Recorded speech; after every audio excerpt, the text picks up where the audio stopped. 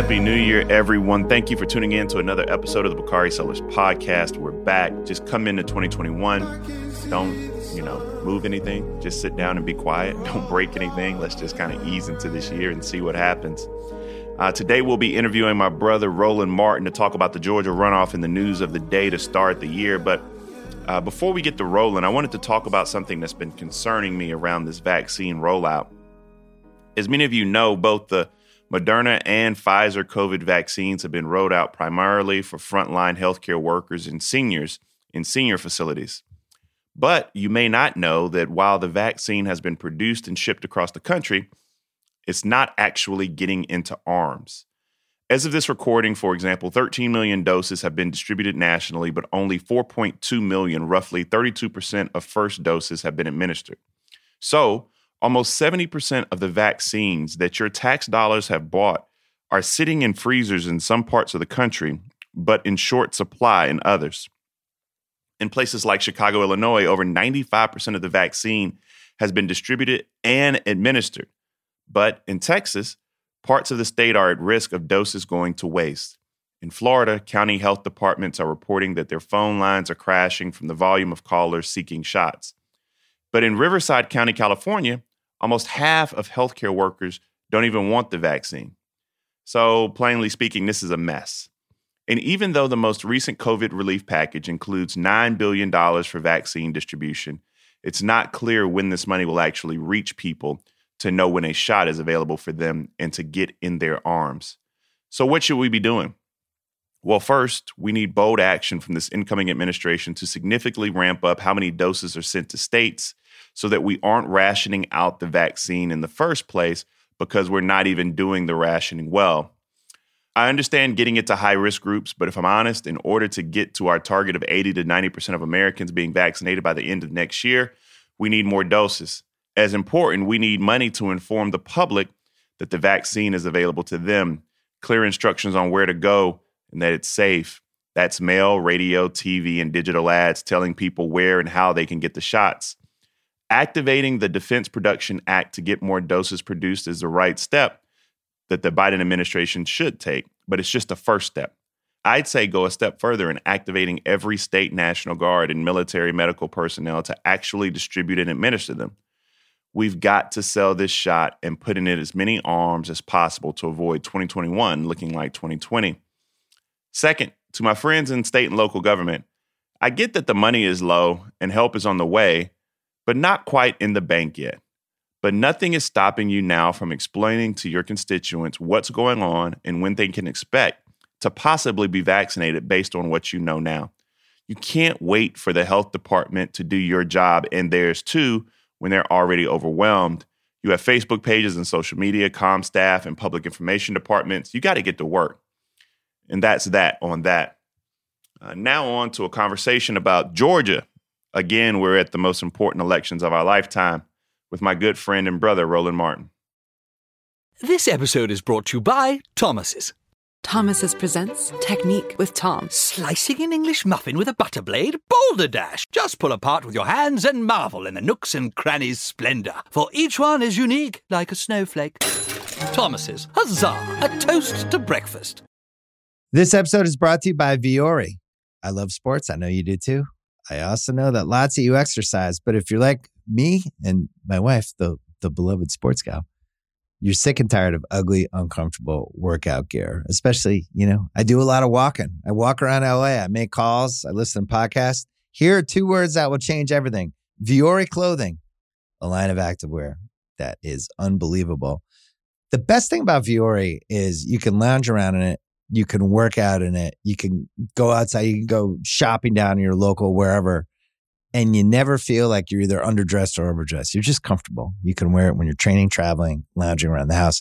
Go get yourself some of the most comfortable and versatile clothing on the planet. Here's the deal. Our listeners get 20% off their first purchase at vuori.com/Simmons. Once again, VUORI.com/Simmons.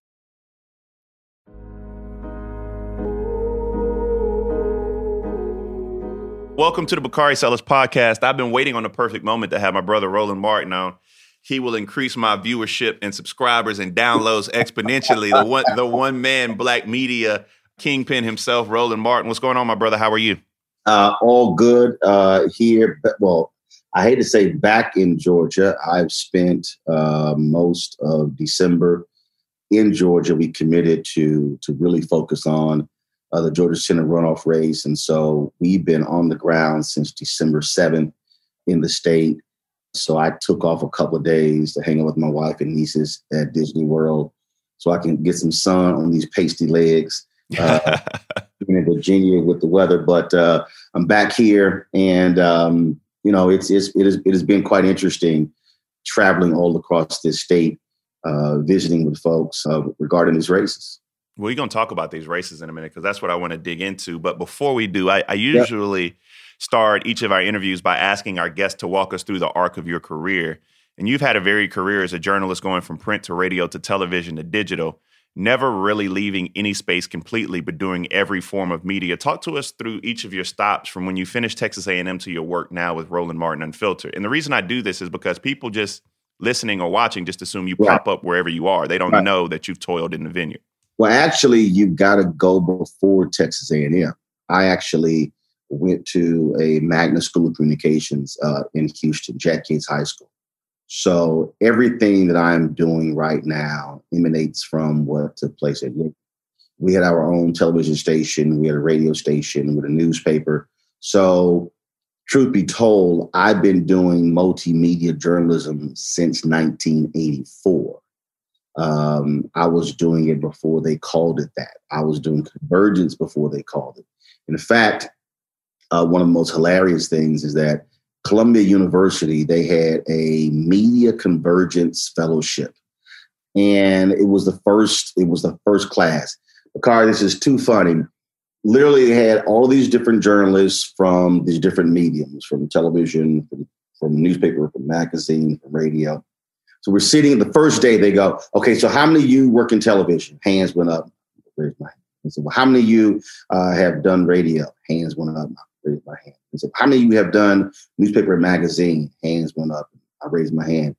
They looked at me like, you the only one to raise your hand on all of these. And I'm like, yeah, I've done all of them. So when I was in college, folks wanted me to choose one. I said then, I literally said in 1987, no, I will not choose one medium. I knew where we were going. Just like I knew the moment when I was ready to lead a media operation. When I worked at the Alfred P. Murrah Federal Building when it blew up in Oklahoma City, and for the first 2 days, I was at the Fort Worth Star-Telegram on City Hall reporter, and we didn't have any editors on scene, so I just took over. And it was a trip because when they sent an editor down, our best 2 days were our first 2 days, no editor on scene, where I was sort of, leading out us on the ground. Then the worst 2 days when they brought an editor in. And it was funny because that Sunday she said, man, I learned a lot from you this week, but don't tell anybody. Thought that was weird. She got promoted 3 times in the next year and a half. That's when I knew, I said, I got to go. And I was 26. So I knew, again, understanding the landscape, understanding media. That's when I went to KKDA radio, became newspaper morning anchor. And again, it's just when you're a student of your business, you have to be able to see things moving forward. So like later when I took up the Chicago Defender, I launched the first Black. It's so funny we're having this discussion about this on this podcast. I launched the first Black news source audio podcast in 2005. Video podcast in 2006 when Evan Williams, who later founded Twitter, spoke at a media fellowship at Cal Berkeley and introduced us to a thing called audio. And I was like, we're going to do this here. So here we were in 2005 doing audio podcasts. And folks when I ran Tom Jones Black America Web in 2001, we were doing audio and video. So audio and video is not new to me when it comes to media. And so, that has been, so whether it's been Black newspapers, mainstream media, whether it's been Savoy Magazine, we can go on and on and on. It's my focus has always been on really what's next. And even when I launched my digital show, Roland Martin Unfiltered, my executive producer's like, he said, Roland, you got to do a podcast. I was like, yeah, but I've already done one. And he's looking at me going, yeah, but this is podcasting 2.0. I'm like, yeah, but I've already done one. I said, I actually want to go next. And so I knew it would take some buildup. And in the first year, when I launched, within the first year, ABC expanded their digital online presence. NBC, CBS did, CNN, everybody did. And the people who told me I was crazy, I said, am I crazy now? So that's always been the thing for me. So I've never gotten caught up in you work for this big media company. Even when I was at CNN, I was there 6 years. I never left TV One. I never left Tom Joyner. I always understood if one place doesn't allow me to do all that I can do, I have to have other outlets. So if they say no, they say yes.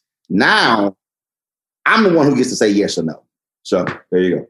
So how can listeners support Roland Martin Unfiltered? It's a daily digital platform and show.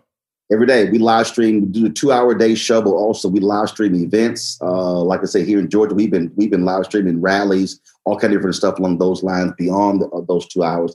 Just go to RolandMartinUnfiltered.com. We live stream on YouTube, Facebook. Periscope is ending in March, but we also be launching our OTT channels this week. I just signed that contract literally 4 days ago.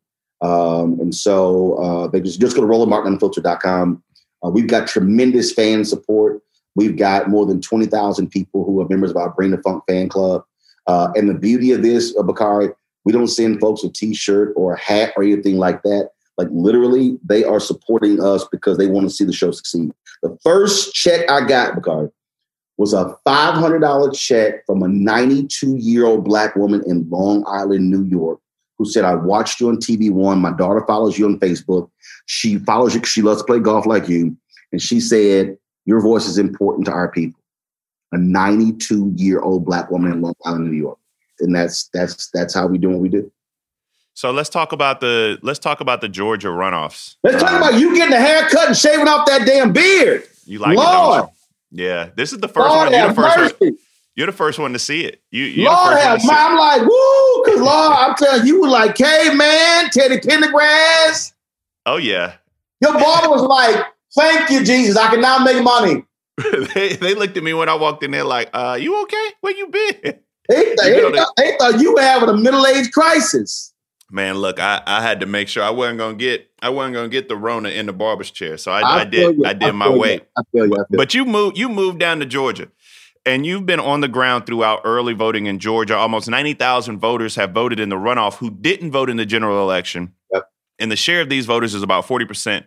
The model party ID numbers show Democrats with a slim projected advantage going into Tuesday's election. What's your feeling based on what you're seeing on the ground? One of the things we got to remember, there's been a huge push for Black folks to vote early and to vote by mail. But we got to remember, Black folks like to vote in person on election day. It is something psychological for us. It is something historical to be able to walk into that ballot box on election day. And so it bodes well. Look, the reality is whites make up 52% of this state, African Americans, about 30%, and the rest Hispanic, Asian Pacific, and also Native American. I interviewed the Native American leader last week. Got about 150,000 Native Americans in this state. They played a huge role in Biden winning Arizona on third. And so this is one of those elections where every single vote does indeed count. You've got 23,000 young people who turned 18 by Tuesday who are eligible to vote. Your point about those 90,000 folks who did not vote November 3rd, also critical as well. And half of those people of color. It is going to be extremely close, which is why when you hear, I've led several different Get Out the Vote rallies, and I've said every vote matters. Sherry Beasley, the sister who was a chief justice in North Carolina. I know, I'm sick about that. She was lost by 400 votes. Republican just won a congressional seat in Indiana by 6 votes. You look at Sabrina Fulton, Trayvon's mama, she lost in March and for Miami-Dade commissioner by 315 votes. So I'm always explaining to people that they matter. And one of the things that I think it's one of the things that we really have to focus on is always interesting to me. People talk about, man, we register so many people. I say, y'all, registration is one piece. Mm-hmm. You got to get them there. So I was in Clayton County on Saturday. We had a rally there. Clayton County, 70% Black. They call it the blackest county in Georgia. 58% turnout. Now, for the folks who are listening, understand, Andrew Gillum lost because blue counties were under 60% turnout. The top 11 to 12 counties in Florida were red counties, and they were all 65 plus. So you might have a smaller county, but if they are turning out at 70, 72%, and you've got a larger county, they're turning out at 58%, that's how you can lose. So the thing has to be in Clayton County, getting our folks to the polls. In Albany, I've been to Albany twice, Columbus twice, Savannah twice. I'll be in Savannah a third time with the Vice President-elect Kamala Harris rally. We've been to Athens. We've been to Macon. All of these non-Atlanta places. Metro Atlanta represents 60% of the population and the voters in the state. But you lose if you don't turn to people from the other cities. And so a lot of effort has been placed there. Black Voters Matter, Georgia Stand Up, the New Georgia Project. The third party groups really have understood this. So they've really been active outside of Metro Atlanta. And I think a lesson of this campaign here is, and something, and you know this as well, dealing with campaigns. And let me just be as clear and succinct as possible. White media consultants are going to have to learn to get the hell out of the way and put the money on the ground and stop thinking you're going to win the race in an air war battle. $463 million has been spent on TV ads in Georgia. Let's just be clear. Nobody is being convinced. Nobody is being flipped. There's no persuasion voters in Georgia right now. No, this is turnout. Yeah. This is pure turnout. And in 2016, I remember being on MSNBC and yelling at Robbie Mook and John Podesta, saying, get your heads out of your iPads and listen to the ground. It's the same thing every election since. It's a ground game. And so you have to be, and you got to stop bringing people in from places that don't know the state. You got to hire people in counties. Black people were successful. I go back to Ella Baker, one of the greatest organizers in American history, who told SNCC workers, take your college clothes off and put on your overalls and go sit and listen to these people. And just because they don't have a college education, some of them don't have more of a third grade education, they know what they want. It's a ground thing. You got to be able to say, we're going to hire folks in this county. Y'all going to work this county. I don't need somebody from Clayton County in Gwinnett County. You're going to work what you know. And that's the only way. And so registering again is great. That's important. But then you got to get them to the polls. And that is going to be the biggest challenge for Jon Ossoff and Raphael Warnock. Can they drive their people to the polls in massive numbers? White voters, let's see what white moderates are going to do. They're going to turn out. What I keep telling Black people is, I use a Nehemiah model. I'm a build a portion of the wall in front of my house. For Black people, I'm like, I can't worry about white folks. But if Black people maximize our turnout, we can win numerous elections. Let me ask you this. You mentioned the air war, and for listeners who have not been in Georgia to see the radicalized ads attacking Raphael Warnock, can you give our listeners a flavor of how the negative ads have tilted heavily towards Warnock and the nature of those attack ads? Kelly Loeffler is running one of the most racist campaigns of the 21st century. It's not even a conversation. Their whole deal is Raphael Warnock is the scariest Black man you've ever seen in your life. Radical socialist. I mean, when she had the debate, radical liberal, liberal radical. She kept saying over and over again, that's their whole strategy. Remember when during the presidential campaign, folks were like, we can't nominate Senator Bernie Sanders. They're going to call us socialists. They're going to call you socialists anyway. They're going to call you socialist anyway. They call every Democrat. Hell, Mitch McConnell just said you're a socialist if you're trying to give folks $2,000 check. They're going to use that phrase regardless. And so but they've been viciously attacking Warnock for everything. You talk about Pastor Jeremiah Wright. I mean, everything. They're throwing everything. And they're using the keywords. They're using all the keywords. And that's what Kelly Loeffler is doing.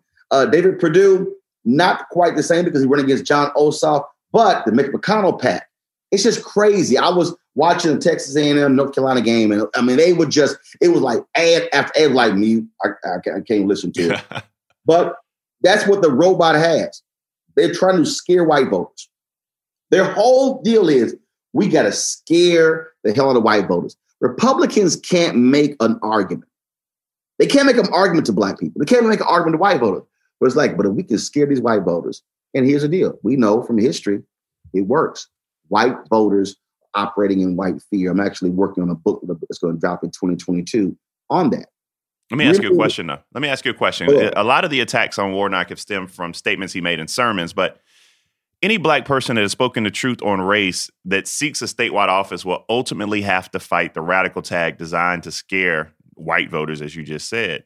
As someone who's covered black politics and elections for a long time, what's your take on how campaigns and candidates navigate the inevitable attacks while speaking the truth on racial and social justice issues? Have you seen how many commercials Warnock has dropped with him holding a puppy? Look, black people, when you run for statewide office, let me just hold up and pull it back. We're still operating in white America. I need people to hear me clearly. We're operating in white America. The electorate is white. Somebody listening go to saying, what are you talking about? I just talked about black voters. 69% of the total electorate, November 3rd, was white. 69%. It was 71 to 72% in 2016. So you can sit here and pull all the black voters, all Latino voters, all of the Native American voters and Asian, pull everybody together, and we represent 31% of the total electorate. So you're dealing with white people. You're having to confront the perspective, the mindset, and the viewpoint of white people. So when you're black and you're running for statewide office, you have to be as pure, as clean, as non-offensive. You can't be. I'm going to give you an example. When I was at CNN, white folks used to call in, why is he so angry? Okay. I mean, they used to like literally leave voicemails, and the executives would talk to me and my agent, and they were like, can you smile more? Can you smile more? And finally, Bakari, probably after the sixth time, I said, if I smile anymore, I'm going to be dancing a jig. Because everything is, how can we make them comfortable? So therefore, we have to calibrate our dress, calibrate our tone. We can't have too much bass in our voice. We can't be aggressive. That's why people are like, man, Warnock should win hard at the left. I say, y'all, Warnock can't go hard after a white woman in Georgia. All of those things still matter. They all still matter. Now, there is one thing that Kelly Loeffler, one of her first appearances, she came to Ebenezer Baptist Church after she got appointed. And see, now I was just hoping though, Warnock would have said, you keep calling me radical, so why'd you come to my radical church? Mm-hmm. Why did you come sit on the front row?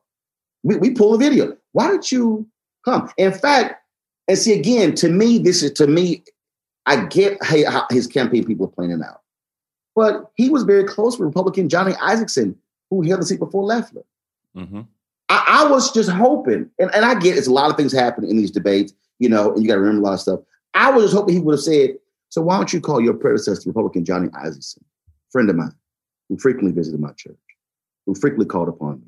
See, black candidates, to me, I think you can be so non-threatening, but sometimes I think you got to turn one of their own on them and say, so why is it that your fellow Republican call me a lifelong friend? See, and that's the challenge. And for African Americans, but understand that. Look, we saw that with Obama. We've seen that with other candidates who run statewide. Deval Patrick, same thing. Pastor Raphael Warnock cannot run for the United States Senate. Raphael Warnock has to run for the United States Senate. And that's just the reality. It is still white America. We still have to factor in what white people think and feel about everything. And we have to calibrate to adjust to them as opposed to say, no, they should adjust to us. I mean, that's the reality in politics, in media, in business. And that is the thing, Bakari, that I think is so unsettling for people to understand where we are as a country. We're still dealing with a nation that is driven by the racial perceptions, stereotypes, views, perspective. And we as African Americans have to factor in white folks' feelings about everything in order to move forward. This episode is brought to you by Viore. I love sports. I know you do too. I also know that lots of you exercise, but if you're like me and my wife, the beloved sports gal, you're sick and tired of ugly, uncomfortable workout gear. Especially, I do a lot of walking. I walk around LA. I make calls. I listen to podcasts. Here are 2 words that will change everything. Viore Clothing, a line of activewear that is unbelievable.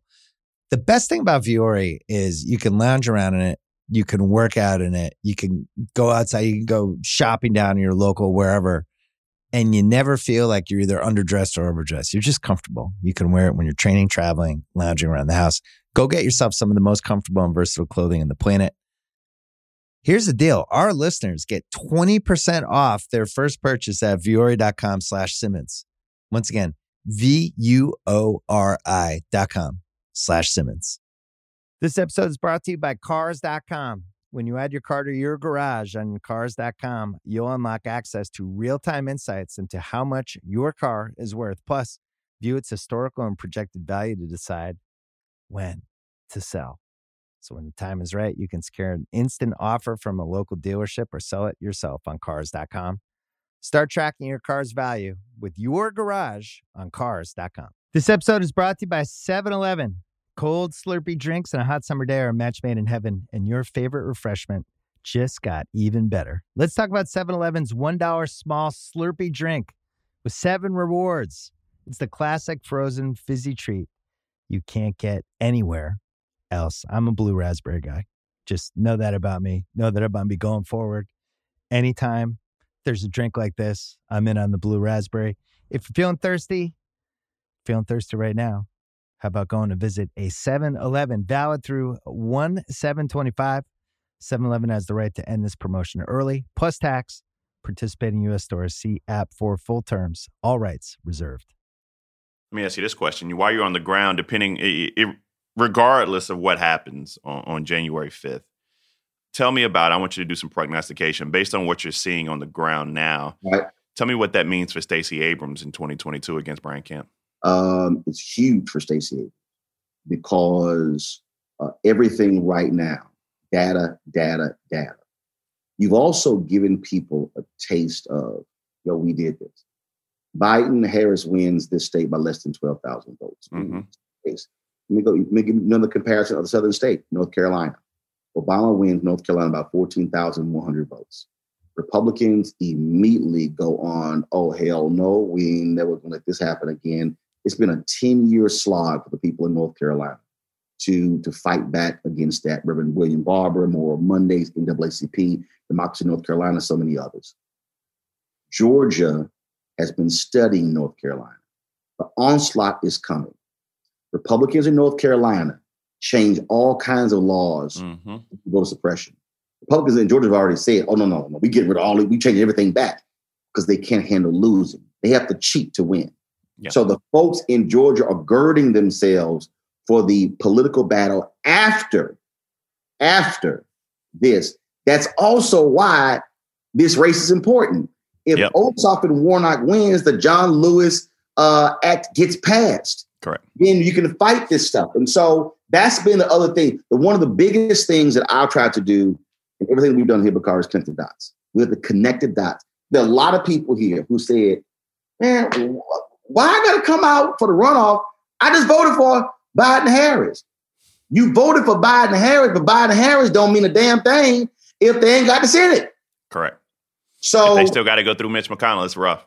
There you go. Well, you go through Mitch McConnell, you ain't getting nothing going through. I mean, you can get, ain't no John Lewis Act. There's no George Floyd Justice Act. None of those things are happening. So it bodes very well because what the people and And here's the other thing that this is the most important thing I think that Stacey Abrams and her group, New Georgia Project, and Fair Fight, what they all showed. What they showed is we ain't got to wait on permission. Correct. And the funding, and this is the biggest part, Bakari. The funding apparatus now is not so tilted to giving money to parties and candidates. Now you have infusion of capital to Black Voters Matter, to all these third-party groups. So now they have the resources to hire staff, hire people. And so you're going to see a massive 24/7, 365 voter initiative that will not be driven by the election cycle. On January 6th, they're going to be focused on 2022. Before we let you go, because I know you got to get on the road and go see my girl today, please give her my best. I'm going to text her and tell her to look out for you. Well, you text her. Tell her text me back. I will. I sent her a text. I know she's busy, but she can say, "What up, Roland?" I'm just saying. No, I sent her a text the other day. I got a response like 7 days later, 8 days later. I was like, "You busy?" I called her November 4th. I'm like, "Can you text a brother back?" I'll tell her to hit you up. She will hit her brother up. I want to switch gears though and talk about the Biden transition. I came across some information that was shared about the diversity of the incoming White House staff. Of the 49 senior White House staff hired to date, 9 are Black and only 1 is a Black man. That's Louisiana Congressman Cedric Richmond. Problem. Of the 64 White House personnel staff, 12 are Black and only 1 is a Black man. So if you're keeping score, of the 103 White House senior House staffers to date, hired to date, 21 are Black and only 2 are Black men. I get a lot of flack. You saw this the other day for raising this concern, not because we shouldn't have more Black women everywhere, because we definitely should. But the second most loyal voting bloc of Democratic voters is Black men, and we need to be at the table. What's going on here? This is very simple. And look, I ain't got no problem supporting sisters. Never me had. And you both. I mean, we've always been there, right? Always. But you just said it best. Black women voted 90% for Biden-Harris. Black men voted 80%, higher than any other group other than Black women. I believe in return on investment. And here's the other piece. This is also a problem for Democrats. And let me say this as loud as I can. Democratic Party, you have a Black male problem. 2012, there was a 9-point gap between Black men and Black women for Obama-Romney. It went to 13 points with Clinton and Trump. It was 20 points with Trump and Biden. Mm-hmm. Listen to me clearly, Democratic Party. If you do not confront your Black male problem, it's going to be 24 or 25% in 2024. If you think you can keep winning and you fall below 80% of Black men, you're crazy. Now, somebody's listening and saying, what's wrong with these brothers? This is very simple, y'all. Black voters in 2021 are not Black voters in 1981. Democrats are used to having a one shot, I can hit everybody. No, you're now going to have to micro-target Black people. You're going to have a very specific aim at young Black voters, different from Black men, different from Black women. Democrats don't want to hear that because they don't want to spend the money on having to micro-target. But we figure out what type of white women we gonna micro-target all the time, don't we? That's because the electorate is about how do we appease white voters. I'm telling you right now, it's a problem. And you're absolutely right. And you should call it out. I've called it out and will continue to call it out. And these folks need to understand. Don't act like you think you can do this without Black men. When all those stories were done, Black women elected Doug Jones. 96% of Black women voted for Doug Jones. I had to keep reminding people, 93% of Black men did too. So they can play these games all they want to, but go ahead and mark this date. Y'all, 2 Black men, one who's a self-identified Democrat and one who identified with nobody. But I can tell you, Democrats, y'all are going to have a black male problem if y'all keep this up.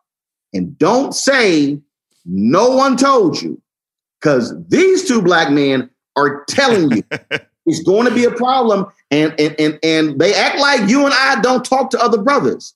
They don't understand. They don't understand. And also, somebody's saying it's all misogyny. No, it's not. Because it was two men in 2012, Obama, Romney. Y'all got to understand, a lot of black men felt let down by Obama after the first term. That's where this thing started, Bakari. And people want to play games, but I'm telling y'all what I know is real, and it's going to be a problem if they don't address it. There should be a specific black male initiative in the Democratic National Committee. Biden had better start naming some black men. They better realize it. And again, I love my sisters, but you need brothers too. Last quick question. Well, not quick. The second question will be quick. The black press will have a far better relationship with this incoming White House. But I feel like the black press, not you, of course, to piggyback on something you said, often gave the Obama White House a pass on a lot of black issues. I don't think that'll happen this time. How do you think the black press will cover the Biden White House on black issues? And what issues are you personally watching closely to see if this incoming administration is meeting the moment we're in for black people? Here's the first thing. First of all, we got to be real. What's the black press? Okay. That's the first thing. We've got a whole bunch of folk who call themselves black media, and they do nothing but cover entertainment and gossip. We have a serious fundamental problem in black media in that we have very little news reported. Very little. You know, all these black cable networks, the only one with a consistent news show is Revolt, and they went from 2 times a week to one day a week. We'll see what they do in 2021. It's a joke. So the problem is, who's covering? What are they covering? So that's one. They are going to have the outreach, but the challenge has to be on folk got to know the issues. So I'm going to deal with something that's really at the heart of black media. 2 years ago, the NNPA asked Congresswoman Eleanor Holmes Norton to do a study on media spending by government agencies. In a 5-year period, the federal government, according to a study by the GAO, spent $5 billion on media advertising. Black media got $51 million. So part of the reason why we can't cover stuff is we don't have the resources, Bakari. I was about to say, them numbers lopsided right there. I don't do math well. I'm a lawyer, but them numbers lopsided. Out of $1 billion a year. That's 1%. So I have made it clear to Biden, Harris, and the people, that number needs to be an annual 15% that black media gets, that black-owned media gets, not black-targeted media. Let me be clear, because Complex ain't black-owned. But folks say that's black-targeted and more money is spent with them. We ain't talking about them, okay? I'm being real clear, y'all. But on the issues, we need to be pressing them hard on issues dealing with student debt, on dealing with proper allocations for African Americans when it comes to housing initiatives, but I'm talking about home ownership initiatives, pressing them when it comes to black access to capital in the Treasury Department. 2010, I was called to a meeting under the Obama White House. They told me that black and minority firms outperform white firms on the management of TARP funds. My first question was, does that mean they're going to get more money? Folks went silent. People pay attention to me.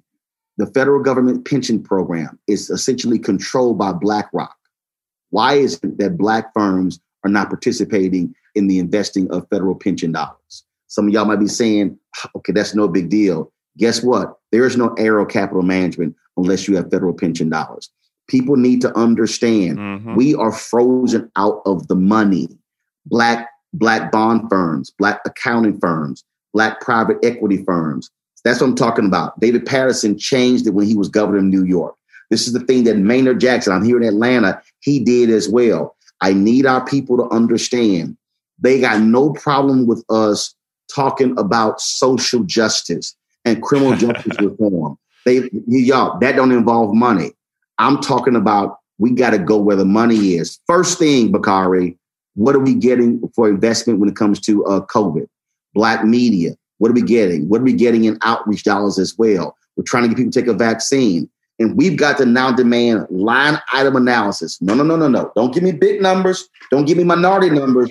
I want to know specifically Black numbers. That has to be our challenge. But Black media had better be prepared for this. Unfortunately, too many of them just want to go to the meeting and be happy to be there. Trust me, and I'm going to give this last one. Look, there's a reason why I didn't get a book interview or exit interview with Obama. I'm just being straight up because I challenged him and his administration. I hit them hard on small business loans with the Black people. And trust me, he wasn't happy with my critique. But here's the piece. I knew Obama was only going to be there 8 years. I can't sit here and just be excited about the inauguration parade. We got to get something for the return on our investment. And so I'm saying Biden Harris. I'm going to be respectful. I'm going to do all of that. But I swing for Black people. And I will be asking those questions and making those demands. And if I got to hit folk every day, guess what? They're going to get hit. But this is about the dollars for us. That's what it boils down to. Man, I just want to say thank you for joining us today. I know you're running. I know you got to go cover the vice president's rally, and you don't know what to do now that Steve Sarkisian is the head coach of the University of Texas. I know you sweating. Yes, we do. I ain't sweating. I wasn't sweating Tom Herman. I wasn't sweating Charlie Strong. I ain't sweating. Look, first of all, we call them TU. We ain't worried about a little burnt orange down there. Bottom line is they going to suck. They're going to keep getting beat by Oklahoma, but they better be worried about Iowa State. That's what they better focus on. So we ain't worried about it. I'm still savoring my Dabo Swinney beatdown the other night. I love it. So your Dabo. Oh, that's right. I'm sorry. I thought you were about to bring up our Texas A&M beatdown of your Gamecocks every year since we've been in the SEC. You know what? My signal is not. My bad. I'm just saying. My signal is weak, right? I mean, we beat y'all every year we played in the SEC. Every year. Just saying. We got rid of Muschamp, so now we're on the better things. A former Texas coach. But I mean, I'm good. I'm just simply saying. I'm between you, Jotaka, and Anton Gunn. I mean, y'all desperate for an A&M victory, but you ain't gonna get it. Anyway, brother, I love you, man. I'll see you on the other side. Have a good one, man. Travel safe on that road, man. All right, I'm hopping the road now. All right, holla at you. Beast. Yep. Oh, man, what another great episode with Roland Martin. But before I let you go, I said I was going to start singing that. Before I let go. I wanted to talk about the most recent reports that about 12 Republican senators will oppose the certification of this past November's election results on Wednesday. Now, obviously, we've known for some time that Republicans led by the outgoing president have sought to undermine this election at every turn, knowing full well Joe Biden won. And like every other effort to date, Republicans will fail this time, too. What's really happening here when you see people like Missouri Senator Josh Hawley and Texas Senator Ted Cruz catering to the Proud Boy wing of the Republican Party is early jockeying for 2024 and nothing more. Josh Hawley wants to inherit the MAGAs in this particular political theater. This week is his first shot at the Republican primary field in 2024, hoping that Trump doesn't run again, and he's viewed as the defender-in-chief for Trumpism. This is political theater at its worst, but it'll fail and we'll all move on. But know that this Wednesday will be the first warning shot in the 2024 primary and nothing else. Also, side note, Josh Hawley, you would never be president of the United States. And that's that on that. Thank you for tuning in to another episode of the Bakari Sellers Podcast. We'll see you on Thursday.